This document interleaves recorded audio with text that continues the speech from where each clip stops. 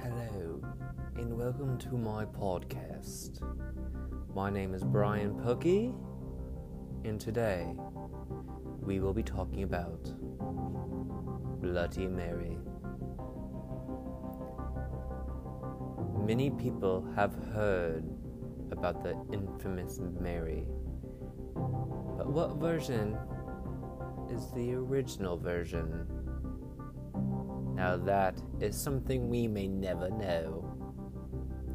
Today, we will be discussing the many versions of Bloody Mary, who she was, the connections between all of them, and even the possibility of what a mirror has to do with it. Depending on where you are from, or how old you are, or who you surround yourself with, you have probably been told many stories of Bloody Mary. Some may encounter different names, different backstories, but they all share common similarities that we will further discuss.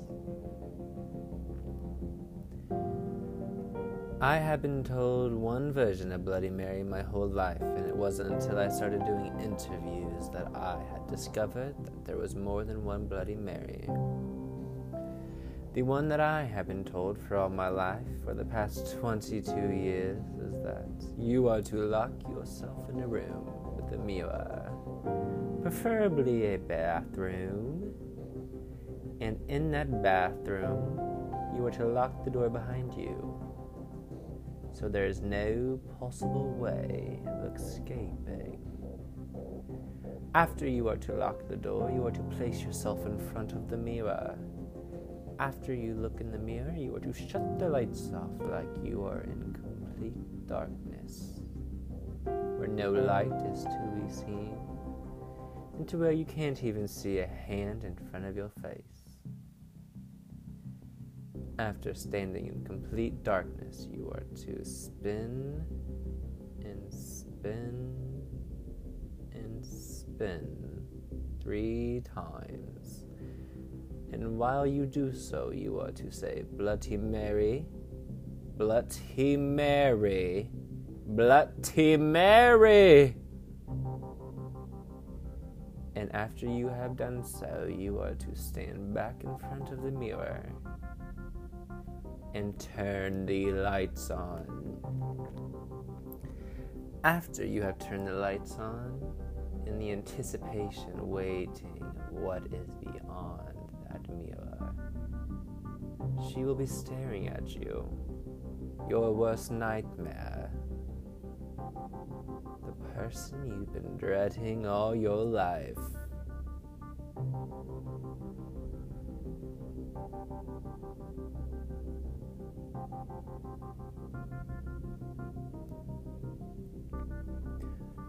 Like I previously said, depending on where you grew up, who you grew up with, and the age of yourself and the people you're with can dictate the story that you have been told. That story can change through time and through region. But there's one thing they all share, and that is the person behind the mirror. A mirror, I said. Something you look at every day. Yet there's still the possibilities of something beyond it. I decided to interview one of my dearest friends, Ali Heffelmeyer. She's one of my oldest friends, not much older than I am, I must say. But she is a friend. And of course, she knew the story of Bloody Mary. Who doesn't? Bloody Mary is a common person among every household. When I asked her what she knew of Bloody Mary, she just looked at me with fear. See, Ali Heffelmeyer and I, we grew up in the same small town of Cicero, Indiana, one stoplight. But what she does now, live in a different town, a place much bigger and something with much more history. When we talked about it, she never actually told me that she participated because her mother always made the story so scary that she was too scared to try it herself. Her mother, while from the town they currently live in, was told by her parents, and so on and so on. And I must say, her story is scary, but not the same. Like mine, you are to stand in a locked room with a mirror, preferably a bathroom, and the lights are to be off. But instead of saying Bloody Mary, you are to say Hail Mary 7 times. Hail Mary, Hail Mary, Hail Mary, Hail Mary, Hail Mary, Hail Mary. After saying it 7 times, Satan himself will be staring into your soul. The creature we've all feared our entire life will be looking at you into your eyes in a mirror. The man I've always feared could have the potential of looking into my soul, and that scares me the most is what he's going to do with it. I personally am not trying to figure out. Now, when it comes to both of our stories, there are differences. We have different sayings, Hail Mary and Bloody Mary. You are to say it different amount of times, mine 3 and hers 7, a total of 10. But different creatures are to appear. In mine, it's just a horrific lady, maybe Mary perhaps. But in hers, it is Satan, the meanest of them all. How can that be? Why is that? Why does he stare into your soul? It's almost like he's trying to take it, perhaps. Or maybe he wants you yourself. Now, like any other stories, they'll share similarities along with their differences. Like our both stories, they are in a locked room with the lights completely turned off and staring into a mirror. Those 3 factors become a common factor in all of these stories. Why, though? That's something we may never know. Or that's something we will figure out.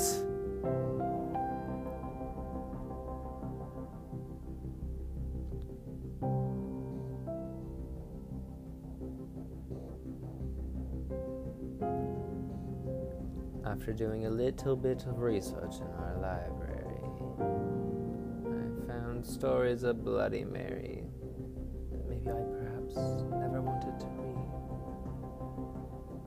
Many years ago, Bloody Mary in 1968 was known as Mary Worth the Witch.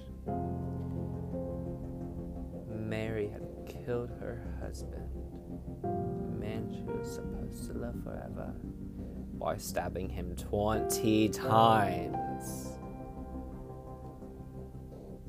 After killing her own husband, she then moved on to kill 20 more people for 20 days. All 20 people were of 20 years of age, and then killed herself by stabbing herself 20 times. why would Mary Worth do that? That's something we may never know. She'll look in a mirror, say Mary Worth, and she will appear with a knife. Possibly to stab you 20 times. But let's just hope you're not 20 when you do it. We all know the outcome of that.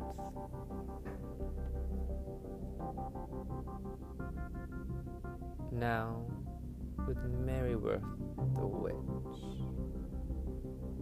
It adds a level of suspense, doesn't it? Don't you think? I would say so it does. Bloody suspense. You ought to say it 20 times. After those 20 times of repeating it over and over again, it's just a matter of turning the lights on and seeing who will appear. But why, though? Why is it more suspenseful, you may ask? And I think I may have an answer for you. When you say Bloody Mary, you say it 3 times, not 20. And after the 3, there really isn't much suspense. You get it over with quickly and fast. Bloody hell.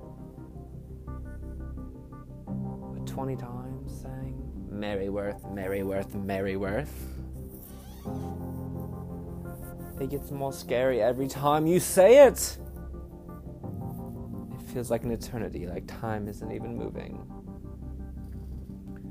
It's almost like that's what she wants to happen. She wants you to be terrified of her, and she possibly, I must say, the possibility of stabbing you. Now, after 1968, we move on to 1994, to Mary Lou. You look in a mirror in a dark room with the door locked, possibly some of our worst nightmares, and say Mary Lou 10 times. The woman appears, and you know what she does? She doesn't just look at you, I must say. The bitch will scratch your face. She will scratch you up with the claws of an eagle. Almost as dangerous as if she had a knife like Mary Worth. 10 times you say her name and she summons into the bathroom. But what do all of these have in common, you may ask?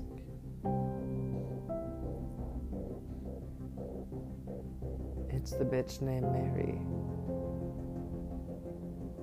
What did Mary do that was so bad that so many people have caused a tiff in your household?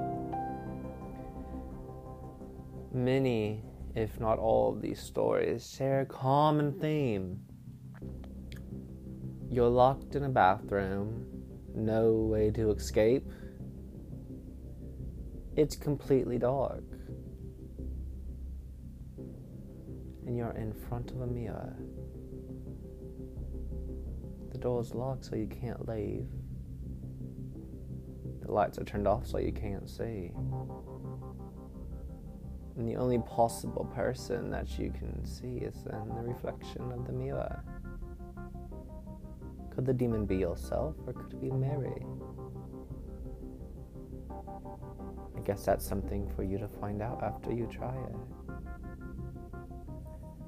Now, with all similarities come differences.